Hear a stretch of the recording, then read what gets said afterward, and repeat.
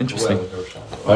Okay, so I just want to share a couple of words, first of all, about the Baal Yartzeit, or Shai ben Moshe, because the two Heilige Yidden sitting to my right and to my left both said interesting nekudas I just want to talk about for a minute. But the first thing is that I happen to be standing facing that direction, and peripherally this painting was in my peripheral left-hand vision when they brought the food out, and I think I saw him smile. I'm not sure. I think like this little bit. I'm not sure it was there. So Rav Shaila ben Moshe is for sure smiling, and he's having a tremendous amount of nachas from the Achnasas Archim and the Chesed of Rabbi Yehuda for hosting this every week and for sending this incredible spread for all of us. L'chaim, Rabbi Yehuda, you should be zeichet to host a lot of beautiful events and And so first of all, Herschel asked about food. What's the Indian of food? What's the Indian of food? And so very basically, briefly, the Rav Chaim, Rav Chaim of Volozhin,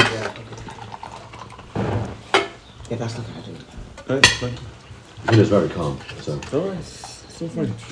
It's in a what? Yeah, red the fire. There you go. The sugar brand. So Rav Chaim Volozhin writes that food is a really very holy, a very special thing, because if a person doesn't eat food for a significant amount of time, a few hours, certainly a day, 2 days, 3 days, he begins to grow extremely weak. Parenthetically, one of the beautiful things about a fast day is that outside of everything else, we're not focused on eating and drinking so we can focus on Kedusha. It's just a good reminder how fragile we are. How fragile we are. A couple of hours go by and already I'm ice mensch because I didn't put something in my mouth. It's a crazy thing. We're so fragile. And that's one of the nekudas that a fast day is supposed to teach us. But as Yidden who believe that the human being is not a physical being, he's a composite of Ruchnius and Gashmis, we believe that we are an neshama in a guf. We understand that b'pnimius, the reason that we become weak when we haven't eaten in some time, like the Rav Chaim says, is because the neshama starts to retreat from the guf. And that's what makes the guf weaker. And that's why a person, lo yaleinu, maybe at 119 years old and 364 days, slowly but surely he grows progressively weaker and weaker and weaker and weaker until the neshama leaves. That's what it means when we feel weak. A little bit the neshama can't settle. And this also brings to mind the teaching of the Maggid Mizrich, who taught that a small hole in the body is a big hole in the neshama. If the guf is not complete, so then there's a chelik of the neshama that cannot be manifest completely. And so that means that taking care of our guf, outside of getting into the Kabbalah in a second, which we'll talk about food, but just taking care of the guf is not a hechsher mitzvah. It's not like something that parenthetically we need to do because it says Ushmarta ma'od es nafshei seichem. It's literally Ushmarta ma'od es nafshei seichem. Look at the lashon. It doesn't say Ushmarta ma'od es gufchem, and it's talking about the guf. Es nafshei seichem. It's literally avodas Hashem. Literally avodas Hashem. Eating healthy, exercising. I'm preaching to myself primarily, especially after a Pesach. No, I'm serious. I'm always thinking, even if I can't all the time. But like taking care of the guf. Whether physically, and I'll also say emotionally, it's the same thing. It's mamish tshuva gufanit. Rav Kook called it. It's mamish tshuva. It's mamish Yiddishkeit. Avodas Hashem on the highest level. So that's something to keep in mind as we have a Gevalt feast that we need to go on a 2-mile jog tomorrow to work off. Taking care of the guf, right? So Rav Chaim says that eating binds the neshama back to the guf. When a person eats, what's happening is that the bond between neshama and guf is strengthened. Memela, that's why we feel like we have more chiyas after we eat, because that's what food accomplishes. It's a tool. Then he says that what our eating does to our neshama guf connection, Tefillah and Torah does for the neshama guf connection on the world level, which means that the world is a guf, but the world has a neshama. We call that neshama Hashem, right? Gemara and Brachas. 5 ways that the neshama is compared, Barchi Nafshi, 5 ways that Hashem is comparable to what the neshama is to the guf, Hashem is to the cosmos, Hashem is to all of physical existence. Torah and Tefillah, he says, are referred to in the Zohar Kadosh as the interpretation of what Yitzchak Avinu told to Esav, that he should prepare matamim. What's matamim? Says the Zohar, 2 types of matamim, but he says it's deep, it's not Yitzchak and it's not Esav, it's Hashem. It's talking to Am Yisrael, prepare me matamim, Torah and Tefillah. He says Torah and Tefillah have the same effect on the world that eating lechem and mayim, drinking mayim, have within our inner world with our bodies. And so that means very deeply that what Reb Shaila ben Reb Moshe was doing in feeding Yidden, outside the chesed aspect, outside any other just basic, it's a gemilas hasadim, to give someone food. But to be Isaac in feeding people is to be Isaac in literally strengthening the bond between neshama and guf in the person's internal world. And when we see each neshama as being a chelik elikam yimal, what that means is Reb Shaila ben Reb Moshe was making this world into a dir b'tachtonim by guaranteeing that every single potential chelik of a person's neshama was mamish functioning fully in the Olam HaGashmi. That's a very deep nakuda that Reb Shaila ben Moshe was engaged in. So it goes beyond feeding people. I don't know if this is beyond, or maybe feeding people is beyond this. I don't know what's holier or what's higher, because sometimes the pshitas of something is already so great. But that's another nakuda to keep in mind. You have a Shabbos guest. It's not stam. You're having somebody over for Shabbos and you're giving him food that he may not have had otherwise. What you're doing is you're helping his neshama to reveal itself in his guf in a greater way. Is it the same thing as Panosa, or is that a separate department completely? Because Panosa is essentially the same thing. Is it putting your gashmi to be a full, or is it something completely different idea or a different topic, like it's like Kabbalah or whatever? Parnasa is in a sense the same thing, because if you give a person Parnasa, presumably now they have money to be able to buy their needs, right? But we're talking about giving a person their needs in whatever way. Food it's more there, it's mamish the thing. Parnasa, it's in front of you, right? So that's what Herschel asked, and what were you talking about? Akiva talked about. No, before that, when we were talking about Reb Shaila ben Moshe. What's that one? His avodah, right? So what was his? What do we know about his avodah? So as far as I'm aware, this was his avodah, meaning his avodah was the pshitas of the fact that he took care of people. He fed Yidden. Wasn't he? I don't know much about him. So wasn't he fed? He was the Gabbai Tzedakah. He was in charge of giving out the bilkalach and the rolls for all the Hasidim. He was making sure that all the Gashmias needs for all the Yidden, whether they were the Hasidim of his Rebbe or his Hasidim, were taken care of. I think he used to leave the Who is his Rebbe? I don't know. The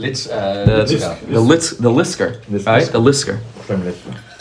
That was his Inyan. And then he became a chassid of the Tiberchai. These by the sons of the sons of Ruv gave him the keys of food. The sons of Ruv said that he was my Rothschild. That was his big gathering. Yeah. It was food for the food. If I'm not mistaken, by the Elah,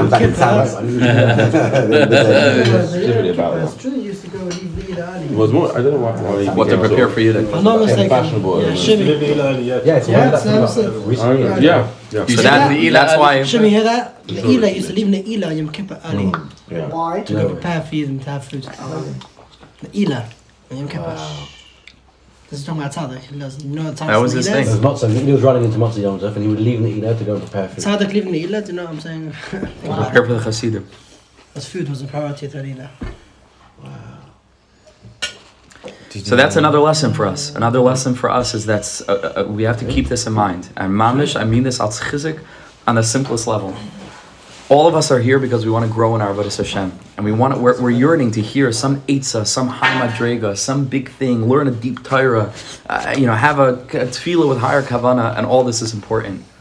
But it's absolutely true that the simplest, most basic acts of kindness and goodness in the context of friendships, in the context of family, in the context of being a son to parents, in the context of hopefully Be'ezer Hashem, all of us are being a father to children, the simplest things is mamish the highest avodah there is.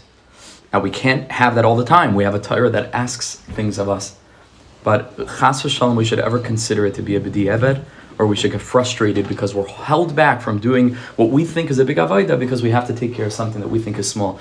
You brought up Rabbi Yaakov Meir Shechter before. Rabbi Yaakov Meir had a very, very difficult life. Anybody who knows a little bit of his story, his primary challenge was that he had a wife who Nebuch was out of her mind. My father says that he remembers the Bachrin being scared to go to his house because she would physically attack them. If they would knock on the door and she was around, she would mamish crazy, not functional, like a Nebuch. Yeah, Martha says he remembers her like running around there showering. Crazy, and crazy stuff. When he married her, she was like, No. Nebuch, they lost a bunch of children. Just terrible life. Disabled. So that's what I want to talk about. He had a disabled son as well, on top of everything else. Disabled daughter as well. Really? Yeah. So it may have been his daughter. I don't know. Maybe it's a son or a daughter. Could be just a daughter. My father said, I don't know if he saw this story personally or I heard it from somebody else or my father told it to me, but Rabbi Yaakov Meir was the Baltekeya for the kibbutz in Uman. My father said, I don't know if he saw this or he told it to me, that someone else told him, but one year my father saw that Rabbi Yaakov Meir is getting ready to do his tkiyas, all the kavanas and everything involved, and he's about to blow the first tkiyah, and somebody came and tapped him on the shoulder and whispered something in his ear. He put down the shofar, he walked to the back of the shul, everybody's watching. Maybe some people followed him into a back room. Nebuch, his disabled child, had a dirty diaper. And Nebuch, whatever, crazy. And it ended up that he made the whole walls dirty from the diaper. Mamish all over the walls. Rabbi Yaakov Meir took a package of tissues or napkins or whatever, and he cleaned the walls. And everybody waited. Tkiyah Shofar, so Rabbi Yaakov Meir can clean up after his child. And it's not a suffix to me that there was not a flicker of any kind of Chalishas Hadas. How could there be? How could there be Chalishas Hadas? She's human. He's human, she's human. This is the pinnacle of Avodah. Isn't this what Tkiyah Shofar is about? That we hope that Hashem will clean up the mess that we made? So what's higher than cleaning up the mess that our kids make?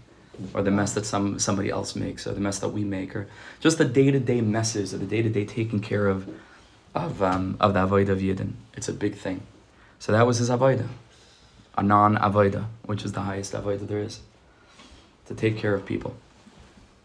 So that's why we celebrate when we have the privilege to, and we mark the yard site by eating. By feeling the neshama settle into the guf, getting stronger, manifesting within us, and in Rabbi Yehuda's case, by emulating the chesed of Rabbi Shai ben Moshe.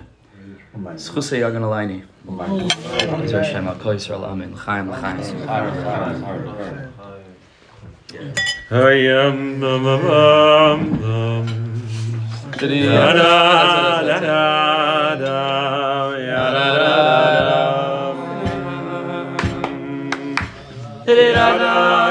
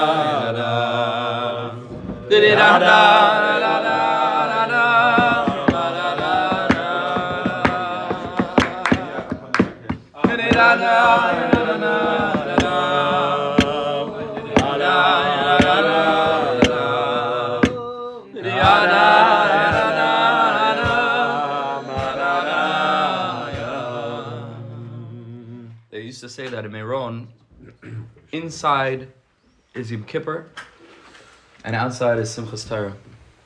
And they say that by, and maybe at the bottom is Purim. So they say by Rav Shai Lakar on the inside is Yom Kippur, and outside is Erev Yom Kippur, because of all the food that they're serving. So this is Mamash B'chin of Erev Yom Kippur. Okay. So B'siyata D'Shmaya, we've been learning Torah Aleph.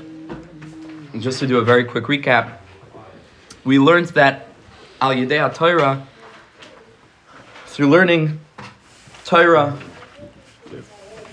and living a lifestyle of Torah, which we'll talk a lot about, this helps all of our tefillas and all of our kashas be accepted and received. And that causes that a certain chen and a chashivas of Am Yisrael is elevated, and it helps that our tefillah should be answered. The Torah that we learn. Chen is elevated, brought out, revealed, and Memela we have a certain chen. And Memela, that chen helps that whatever we ask, whether it's from other people, whether it's from HaKadosh Baruch Hu, it's received. And we learned. Let's just take a look at the second paragraph. We'll read it inside very quickly. Ki isha Yisraeli tzarich tamid lehistakel b'haseichel shel kol davar. The mission statement of what it means to be a Yehudi, what it means to be a Yisraeli, is to constantly be looking toward the seichel that is within everything. To bind ourselves. We talked about identifying with this experience. This is the essence of why I'm here in this world, is to find meaning and challenge. That is why I am here. It's not a side thing. And that, of course, necessitates challenge, right? In order for me to find meaning in it. L'kasher atzmai, that is my atzmius. That's why I was sent to this world. That's why you and all of us were sent to this world and are here. And when a person does that, says the Rebbe, that inner intellect begins to shine for the person. Sheyesh b'chol davar, that exists within everything. So that lihiskarav laHashem yisbarach al yedei oisei hadavar, so that we can come close to Hashem, daika, through that thing, through that davar, through that experience. And a person lives what we described as an illuminated life. A life filled with meaning. A life filled with hope. Ki ha'seichel ar gadol, because a living life aware of the purpose and everything, which is what we call emunah, to believe that Hashem has a plan, and that everything is orchestrated, every single thing is orchestrated, and every single thing is for our best, to help us develop, to help us reveal the godliness within ourselves. That's our gadol. Umeir loy bechol drachav, and it lights up a person's ways. This is the antidote to living a life of darkness, is to begin to recognize that the darkness has meaning. The darkness has a purpose. As the pasuk says in Koheles, rather, chachmas adam ta'ir panav. The chachma of a person lights up his face. You saw big tzaddikim, they shone, they shined, right? But the Rebbe is using a drasha to say panav means a person's face, but it could also mean lifanav. Ta'ir fanav. It lights up what is before him. It shines for him. There's a purpose in me taking another step, even though it feels like it's so dark I can't carry on. Ta'ir panav. There's meaning here. Hashem puts us in situations so that we will walk through those situations, not stay put. He wants us to do everything we can in our shtadlus, in moments of gadlus, big tefillah, learning, redoubled efforts in Avodas Hashem, and so on. In moments of katnus, just the next breath, whatever you can, but intentionally. To bring HaKadosh Baruch Hu into this, whatever it is, a smallish shtadlus, every person knows in their own matziv what next step they can take. The point is there is a next step. We're not asking 10 steps from now, we're not talking about the next mile. We're talking about moment to moment, what is my next step to go where I need to go, in the direction that I need to travel. It's never about a goal. It's always about the direction that we're facing. The next step. So he says, this lifestyle, Zebechinas Yaakov, this is an aspect of Yaakov Avinu. Ki Yaakov zachal b'chayra, because we know that Yaakov Avinu, we're just reviewing quickly, Yaakov Avinu was zeichet to the b'chayra, which he bought from Esav, but which was his birthright. Shehu reishis, and to be a b'char means to be first. And to be first, shebechinas chachma, means to be connected to the concept of a plan. Because that's what happens first. You first make a plan, and then you carry it out. You don't carry out the plan and then make the plan. Planning comes first. And so planning is an aspect of a reishis. Reishis, as the pasuk says, as he brings, bechinas reishis chachma, kameshikasav of reishis chachma. And that's the inyan of the b'chayra that Yaakov Avinu bought.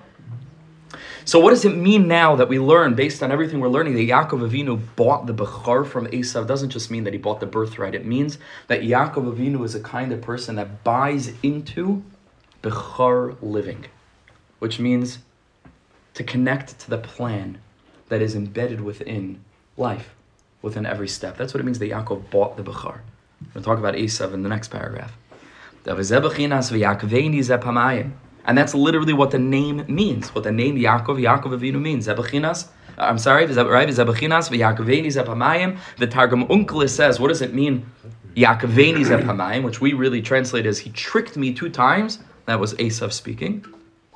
Targum Onkelos says v'chakmeni pa'amayim. He tricked me. He outsmarted me. That means that the word Yaakov means, we're learning here, chacham. Yaakoveni chakmeni. Fine. So that's the inyan of Yaakov Avinu. And that's the inyan of this kind of lifestyle, to find the chachma in everything, the meaning in everything, which is the lichtigkeit in everything. The way that life is shining even when it's dark, maybe specifically when it's dark. I gave in Chicago a shir on the inyan of Haid Shebegvura. And the whole shir was about that, like different perspectives, how to thank Hashem for the Gvura, for the darkness. Different mahalchim. The Baal Tanya in Igeres HaKodesh Yud Aleph, which is like a very famous Chabad teaching. It's called La'askilcha Bina, and they print it out in pamphlets as a standalone thing. They distribute it. Kedai ma'od to look at this whole piece. La'askilcha Bina, but over there, the Baal Tanya says that experiences of darkness are more light than experiences of great light, because he said that everything is rooted in a master plan, that HaKadosh Baruch Hu decides what's good for us. But he says, the pasuk tells us, Lo machshavosai machshavoseicha. Hashem says, don't think that your puny way of thinking or understanding things compares to Hashem's master plan with the infinite mind that has infinite calculations regarding all of our different gilgulim and the different things that we need to fix up. And every single level, we have no asaga what's going on. Hashem says, oh, my machshavos are not your machshavos. Says the Baal Tanya, if that's the case, then how deep can it be? When something happens to us that's good, and we know that it's good. If we can understand that it's good, so it must not be that great a level of goodness. So everything is good. If something happens to us that's good, and we can understand that it's good, so fine, it's good. But it's like, it fits your limited understanding of it. He says, something good happens to you that you think is bad? Gewalt, is that good?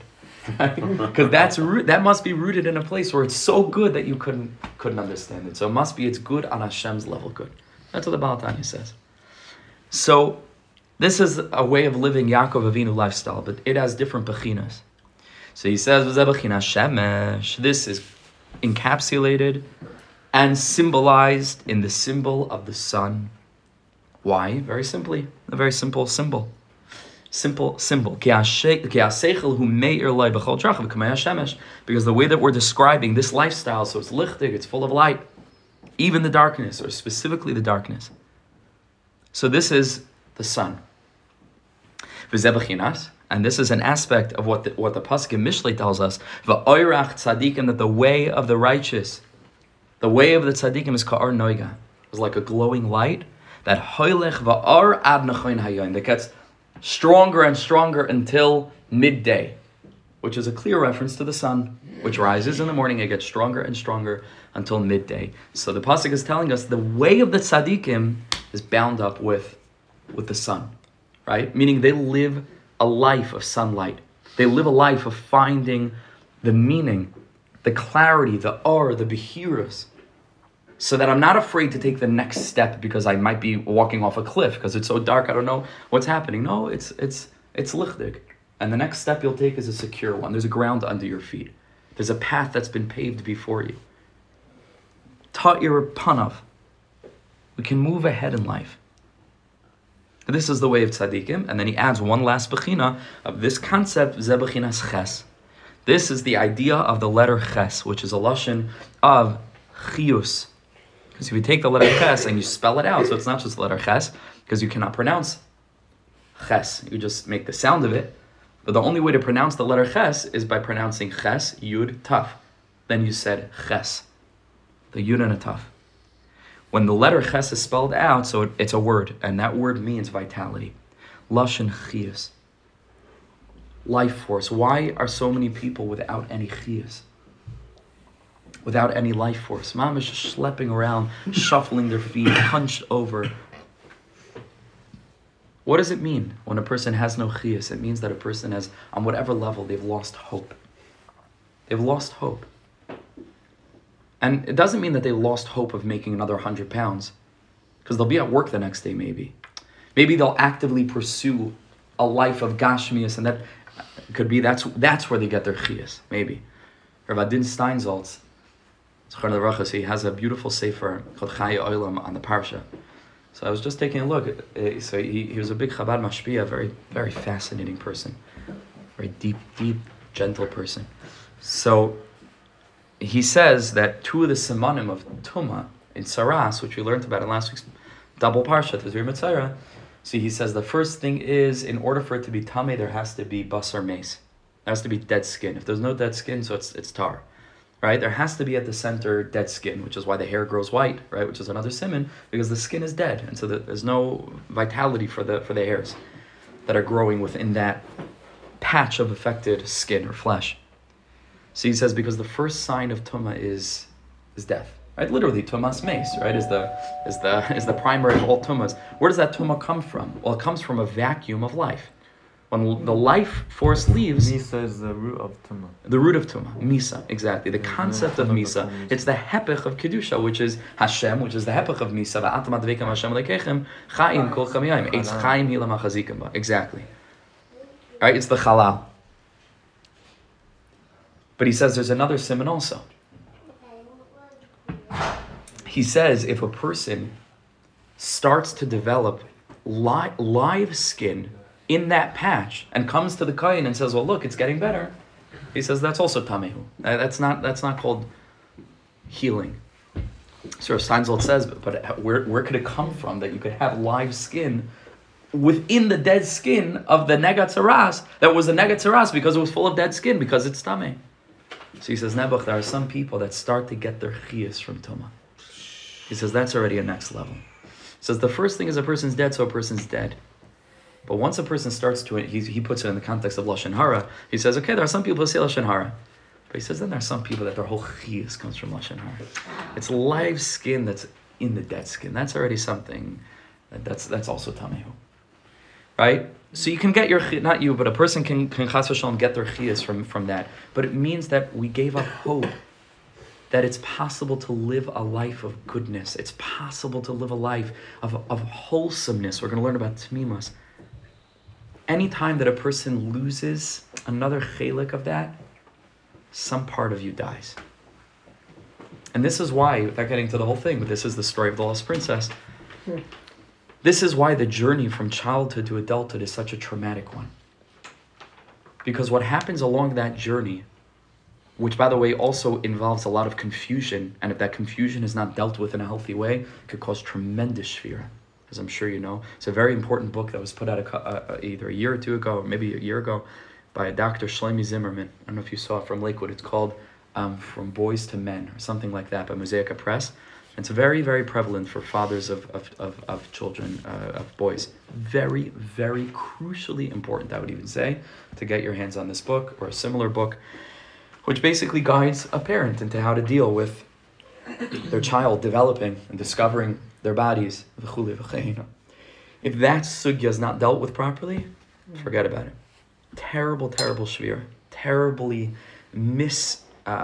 misconstrued understandings of the sugya of sexuality, and it can lead to terrible shavira, which will not be the kid's fault, in a certain way. Meaning it'll become his sugya that he needs to deal with, but we can head off a lot of issues by learning how to deal with this in a sensitive, mature, healthy, responsible, balanced, compassionate way. Very, very important. So if you can try to get your hands on that book if you can. I'll post a link there to the chat. I have it at home.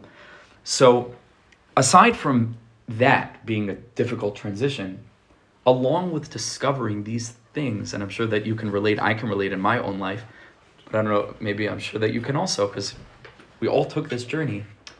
It's like a part of you dies when the innocence is lost. Right? Without going into the pratim of it, but like adults do that, right? Boom, something died. Something died, right? Especially if it's perceived to be something dirty and it's not dealt with in a healthy way. Something dies. And it's a series of breakings that happen throughout that journey, to the point that when you become inducted into the world of adults, essentially you join a group of cynical, sarcastic people who have so long given up on the possibility of living a life of just, using the word kedusha, but I just mean real authenticity, simple joy, just being like free from masks, which I talked about in the podcast, free from just to be. And that's why you see so many teenagers. I mean, everybody blames it on the teenagers. All the teenagers today, they can't get out of bed. It's just because they are more acutely aware of what they've lost, and it's fresher to them. The adults are already having chiyas from their death. They already have live skin in the dead saras. The teenagers, all they have is the dead saras. The live skin hasn't developed yet. They don't know how to get chiyas from that. All they feel is that something was lost. So they find it the hardest, because they're more connected to what's going on. And the whole secret of Yiddishkeit, specifically al pi the derech of the great Tam, the Rabbi Nachman, is to rediscover that lost princess that gets lost. Baderech, like Rabbi Nachman started that story by saying, Baderech siparti maisa. I told a story along the journey. Which journey? The journey that all of us take from childhood to adulthood. So the key is to realize I can live a life of authenticity, meaning I don't have to be party to these games that society plays just because they happen to play them. Whether I live in the States, whether I live here, where the argument could be made that somewhat more of a game is played, I don't know. But I don't have to be a party to that. I can be free from that. I can live the way that I need to live. That's aligned to my inner neshama journey. And even if other people don't think that it's cool or respectable, or they think it's weird, or a couple of chevra are picking up the sheets of the Rebbe's pharmacy and making a joke about it Friday night, or whatever the nakuda is, similar circumstances to actual things may or may not be whatever, fine, cool. Like that's their thing, that's their trip, Maybe they'll come around to it one day, but that doesn't make me have any iota of chalisha sadas lahepech. I say, ashreinu matov chakenu, that I can live a life of just being me. What a freedom.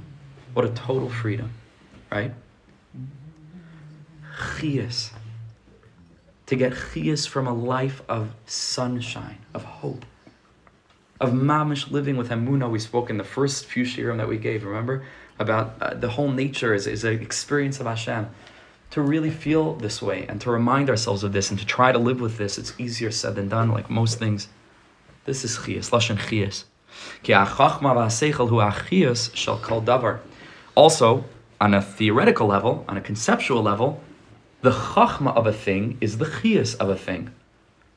Because the strategy has life, meaning, what I mean is, it has coherence, it works because planning went into it. That's why it works. An invention works.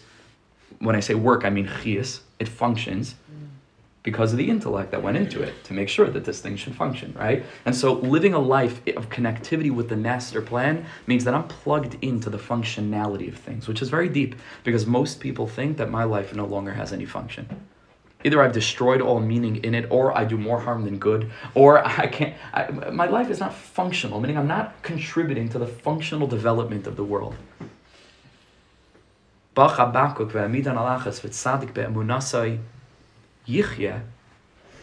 Emunah is chiyas, so I believe again that there is meaning to my challenge. I believe again that it's not despite the darkness that I'm experiencing, whether it's in Shalom Bayis, or it's in parenthood, or it's in relationships, or it's in Shmiras Abris, or Shmiras Einayim, or it's in trying to be Masak and Lashon Hara, or it's within any gather of any challenge or struggle that I face in life. Again, I want to, from the standpoint of Shaila ben Ramosha, however distant from Kedusha as it may appear, person has a gambling addiction. It's like, what's holy about that? On the contrary, it's like, I have to take care of this and then I can serve Hashem. And the answer is no, right? No. There's functionality in that. Hashem is trying to teach you something there. Every minute of life that led up to the current moment is a hechsher mitzvah for the mitzvah of taking the next step forward. Crazy way. We have to look at it this way. Because a life of emunah means that I believe going forward, I have full bechira and the weight is on my shoulders to take whatever the next step is for me. And by the way, this is also important, my next step is not your next step. And your next step is not his next step. One of the disservices that we do by creating a Yiddishkeit where everybody's expected to look the same, dress the same, act the same, think the same, be the same, make the same amount of money, make the same simchas, whatever it is, the same, is that we feel that there's an objective standard for spiritual success. And that means that wherever people are along the spectrum of what we would call like below the quadrant, like below the equator, like underground, struggling, everyone thinks, I got to get back up there. And for many people, it's a total dimyan. No, that's not. And this is the side, without getting into the whole thing, this is the side of what's called Baki B'Shoiv, to be an expert in knowing what your next step is and being besimcha with that. And being aware not just that Hashem is also okay with this, but clapping my situation. HaKadosh Baruch is the greatest nachas in the world because Hashem knows what I'm pulling against to take that next step forward. So it's not necessarily a matter of trying to say, okay, so fine, I'm ready to do tshuva, done. 3 tefillas with total kavanah and 3 starim a day with in between work, and I'm going to do this and that. It's nice to have what? Surely you have a Shulchan Aruch that sets the bar.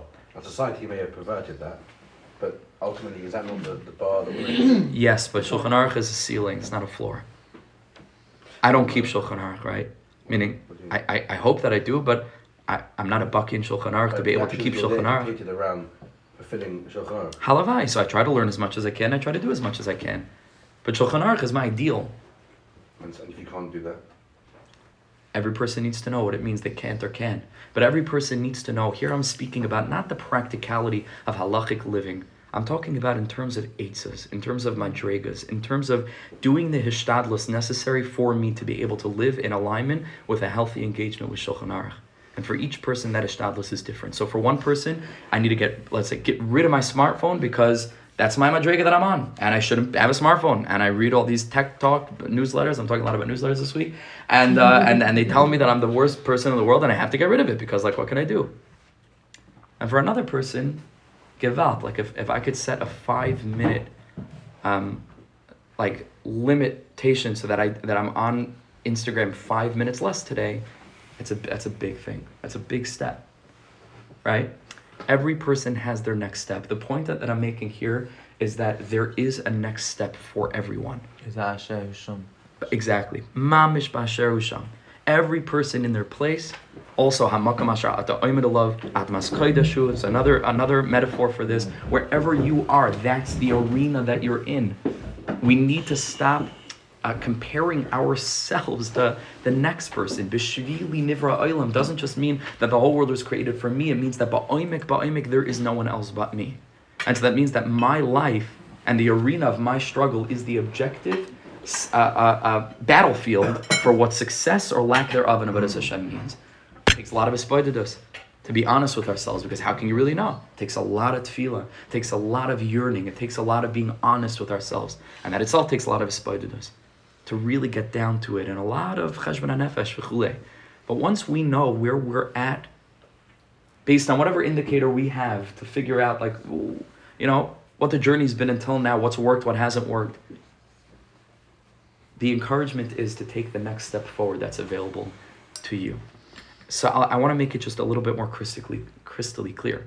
There are people that suffer from addiction, right? And this is also linked to what we spoke about before about the talk, right? Because a lot of problems with Shmiras HaBris, especially as a sensitive topic for Breslovers, need a lot of perspective in this area, are actually the result of very unhealthy perspectives that lead to unhealthy behaviors, that lead to cycles, that lead to something that spirals out of the category of Avodas Hashem. It just becomes like a mental health thing. It's not even, so everybody has a drug that they may or may not need, and this is my drug. This is what I need to be okay. It's not an in of Taiva Yitzhar anymore. It becomes something that needs to be treated.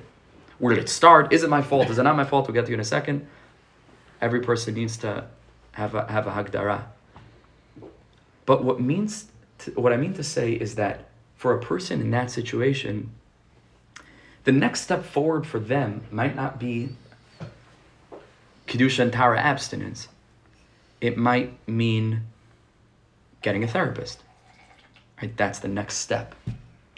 It might mean exploring other avenues to deal with the problem. Does that mean the problem will go away right away? Usually doesn't. Usually takes a lot of time and a lot of work and a lot of exploring. Again, I'm talking about a person who's in this madrega, on this darga, and there are indicators as to know where you're holding with regard to that. That's a separate conversation. But chas v'shalom, should a person say, listen, I'm addicted, what can I do? So finished. No.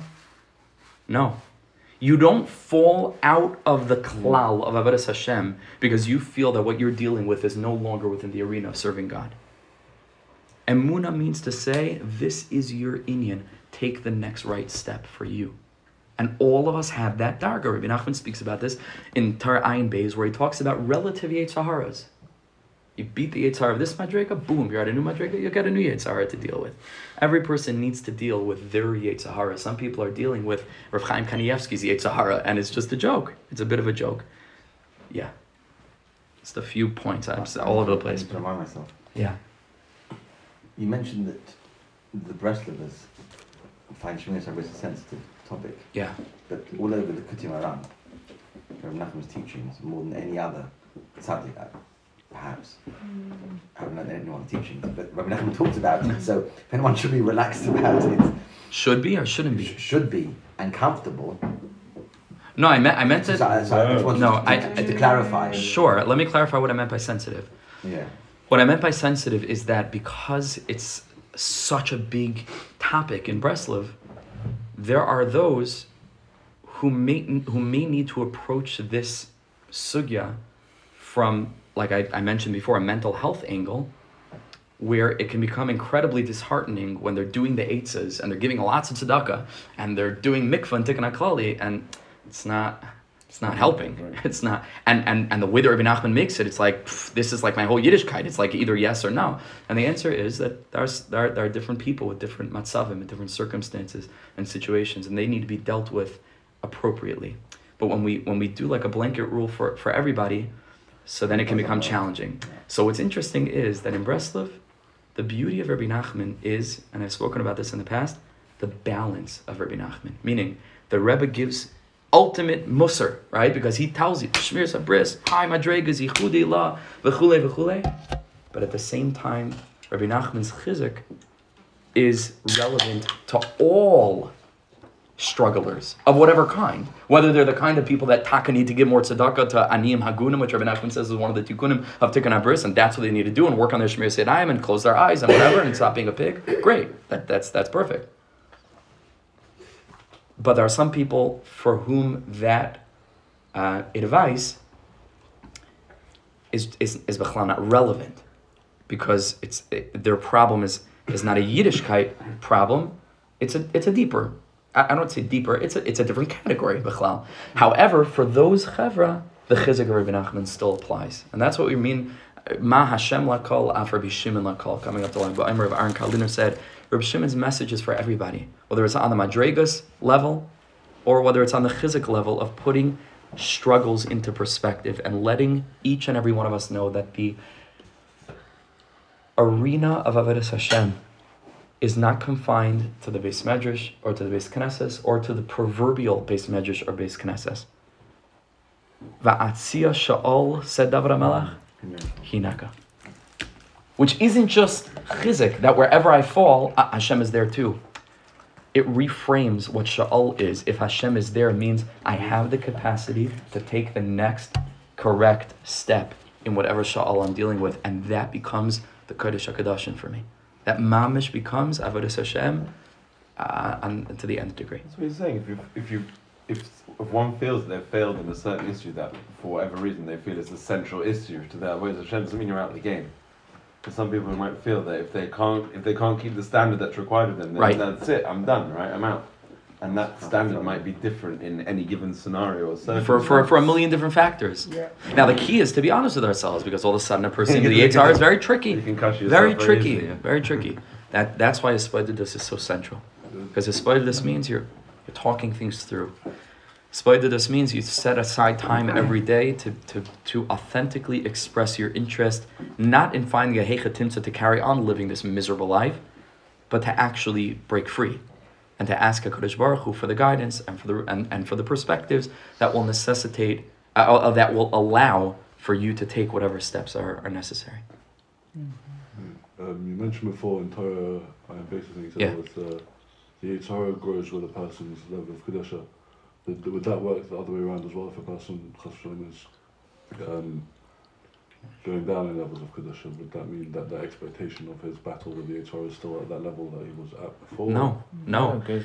What's called in Reb Dessler used a lot from Likutei Moharan. He quotes it a few times actually, but many of the themes that people call Reb Dessler's themes. Also, maybe from this. A lot of the themes are from. So one of Reb Dessler's major themes is called the Nekudas HaBechira, right? He has a kuntras called Kuntras HaBechira. This is one of his main points. And the point that he makes is a very simple one, that every person's, we're calling it the next right step. He calls it Bechira. It means the next choice you have to make is relative to their situation. And on a very basic level, a person who's never kept Shabbos their whole life, their Nekudas HaBechira, we just spoke about this, pre-Pesach, is their struggle is, should I turn on this light or should I not turn on this light? Mm-hmm. That's their battle. To another person, it's should I nap for an extra hour or should I wake up on this incredibly long Shabbos afternoon and go to shul and learn, and utilize this time of Shabbos. That's their Nekudas HaBechira. And for them, the struggle of turning on the light or turning off the light is b'chalal not a strut. Doesn't register. So that's how it goes. But Nebuch, a person can slip and then the Nekudas HaBechira changes. But what I mean to say is that HaKadosh Baruch Hu doesn't value anymore, doesn't value a loftier Nekudas HaBechira any more than he values a lowlier Nekudas HaBechira. Because again, everything is relative. And so if all that exists is me and my next correct step, so then there is no other Nekudas HaBechira that Hashem is looking at. I become the locus point. And my Bechira, in terms of how I can move my life up a darga, becomes the focal point of the entire existence. That it was worth bringing the entire creation into being from the beginning of time until now, and from now until the end of time, and right now in the present moment, no matter what's going on around the world and the life of every other person, doesn't matter. Because I'll say, a person should always see the world as being mechsa averis, half and half. Their next step is machriya. Essentially, what Chazal are saying is, forget the world. Literally, the world ain't helping and it ain't hurting. It's all about you. So why has the world all about you? Why is it unanimously across the board of every society? Why is it so result driven? What's that? Why is it so result driven? There's a good question. Sorry, we're also talking about results driven, just they're not the same results that the next person. No, but should be saying like on a collective level. Like why are there communal standards? One second, we're not really results driven. The story of the Baal Shem with the Wister, I think it was the Baal Shem with the Wister, where his tefillahs were higher than Zara got taken away. But isn't that the idea that you're not actually results driven? We're effort driven. We're effort driven. Whenever the water. No, that's another God. Don't let someone else tell you the tefillahs, right? The tefillahs. Don't let someone else tell you what your challenge is. Your challenge is your challenge. I'm asking why. I know everyone in this room is here because we recognise it's different. I'm asking why collectively is it. Like where does that come from? First of all, there's a very pragmatic purpose in systems, right? Meaning, just on a very basic level, they have a hard enough time finding teachers to teach 40 kids in a classroom. If every kid needed their own teacher, forget about it. It's not practical. It's just on a very practical level, there needs to be a collective system. There needs to be a structure. There needs to be a framework. Otherwise, it's all over the place, right? The Torah is a system. Halacha is a system. Tefillah 3 times a day with a minyan is a system. Sometimes I worry about that. Like I would so much rather. Are you kidding? I would so much rather. I don't know, daven at home. Maybe there's a. I'll say, minyan, Beis HaKnesses, kedusha, v'chulei. There's meant to be a collectivity. Kol Yisrael Arevim Zelazeh. We're meant to see ourselves as one letter in the whole Torah. There's makom for that. There's value in that. There's utility in that. There is comfort that we give each other by being with each other in a similar circumstance where we can share, equal experiences and we can support each other. But it's supporting each other along a cluster of individual journeys. And so, although it's one Torah, it's a Torah that's made out of letters. And the argument here is that we should be moving more toward the letter focus than the collective scroll focus. And it can be argued that that's really what the Baal Shem Tov brought back to Yiddishkeit. Yiddishkeit had the systems down pat. What the Baal Shem Tov was worried about was that there were Yechidim that were falling out of the Torah scroll. Gal einai va'abita, the pasuk says in Tehillim, right? Open my eyes and let me see nifla'os mitayrasecha, right? Wonders from your Torah. One of the tzaddikim said, I can't remember which of the Hasidic masters said, read the word nifla'os not as wonders, but nafal ois mitayrasecha. Let me see that there are yidden that are falling out the scroll, right? Because they see their individual journey as not being relevant, as not being functional, as not having any chiyas, as not having any hope. Kal einai va'abita, our tefillah needs to be Rabbanu Shalom, especially on the yahrzeit of Reb Shaila. Let my eyes be open to feeling. Let's just finish. Let my eyes be open to feeling when the person next to me nafal ois mitarasecha. They feel that their letters not mattering anymore. Yeah. Sorry. So then, why is there not a customized Shulchan Aruch? Then everyone gets the chance to write their own destiny and challenge and so on. And for me, this is my Shulchan Aruch and this is your Shulchan Aruch. Why is it because the goal, again, Shimi, like we said before, the goal is the same. Each one of our journeys in relation to the goal is going to be different. How will all be the same then if one guy... Because the goal is not for the goal. The goal is not for the goal. The goal is letting you know where you're supposed to strive to reach. By HaKadosh Baruch Hu, the journey is always worth more than the end point, right? The journey is always worth more. The effort is always worth more. What do we know who's more successful? A person who had no Yitzhar and sat and learned for 1,000 years? Or a person who has the biggest Yitzhar in the world and has a hard time saying Tehillim after davening? I don't know. I can't. But I know that Rachmana Liba Boy. And I know that Echad Amar Be'echad Amabit U'Bavad She'echavan Liba L'Shamayim. And I know, meaning Chazal have told me enough about the way that HaKadosh Baruch Hu looks at Yidden to know that the struggle is very valuable to him. So in order to elicit our effort, whatever effort that may be for all of us in relation to this goal, there still needs to be a goal that all of us are striving toward, so that we b'chlal know where we're trying to get. Right, but except some of those things are chayv koriski or hereg chenek and everything else along the way. Even that we have to understand. Even that we everything is relative. Everything is relative to a person's circumstance. Only HaKadosh Baruch Hu knows, especially for things that are misa b'dei shamayim, karis, and so on and so forth. There are situations and circumstances. Already Chazal speak about David HaMelech. They speak about Yehuda. They speak about others who were compelled into sin. Right? Mamish compelled. Chazal speak about the Chet Egel as having been forced. So that we can know that you can do tshuva even if the community does a chet. So they weren't punished for that. Should they be punished for that? Shouldn't they be punished? These are questions that are beyond my pay grade.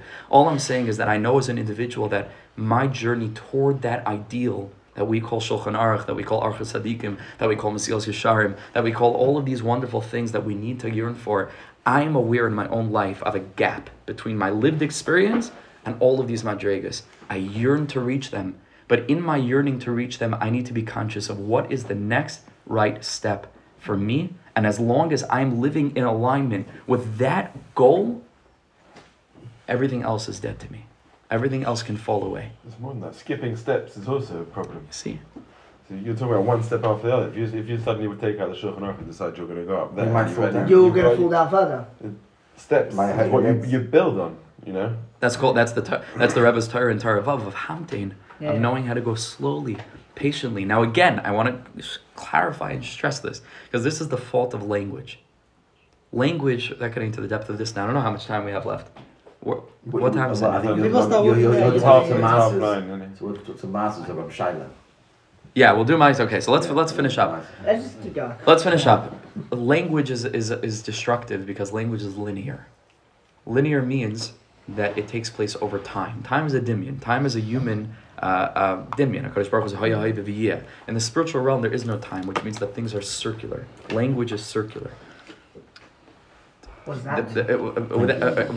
What it means that language is destructive is because it's linear.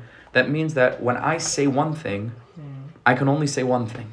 And then I have to go to the end of the sentence and say and qualify something that I said in the beginning, which is frustrating because I just want to give it a just all together as one thing. But you always have to go back and qualify. So to stress again, yes, we're talking about a compassionate self-view of the spiritual journey and to really make a clear assessment. I'm trying to jumpstart us a little bit flint, just to like make some kind of fire that ain't Shem Yish, right? It means you can take the next step. There's a right next step for you. We can move lamala and we can value that. We can be besimcha with that. We can appreciate that. We can know that HaKadosh Baruch Hu has simcha with that. However, all that having been said, which means what I said in the beginning of the sentence, now needs to be clarified by the reminder again that the Yetzer Hara is a tricky fellow. And it's very important for a person to be aware that this very approach can be used as a strategy of the Yetzer Hara to keep a person stagnant and to hold a person down. Which, by the way, without getting into the whole thing now, was the claim of the Misnagdim against the Hasidim. Aren't you worried that in giving people an entry level, right, that, just say Tehillim or just blow a whistle on Yom Kippur in some versions, or which is Kari's oriented. I don't know Kari's, it's not eating, but it's not a good thing, right? That's considered a big thing. It's a radical teaching. They were very worried. That would be frowned upon, right? Even in these wild American synagogues, that would be frowned upon. These are things that and we could understand them. And I wrote an article that Rabbi Chaim Voloshin wrote the Nefesh HaChaim to say, okay, like we got it, but let's pull this back a little bit. There needs to be a counterbalance, and that's why I feel comfortable speaking about these things to the Chevra in the room. First, right, that's true. That's true. He himself holds you in, like we said, but I feel comfortable speaking about these things to the Chevra here, and I feel comfortable speaking about these things on tape so that they get put out because the recorder is still working. Because I know that the Chevra that are listening to shiurim like these, the Chevra that are part of Chaburas like these, are genuinely interested in growth. If you weren't, you have many other reasons not to be anywhere else and not watching here. the highlights. What? Yeah. That's the nakuda, and so we want to move forward. We can move forward. We want to live lives of light, of chiyas, of living connected to Amunah, of understanding what the next step is in a master plan, and maybe one day, in 10 years from now, we'll get to move on to the next paragraph. You see how endless the Likutei Moharan is. Always repeating and you find a new thing to talk about.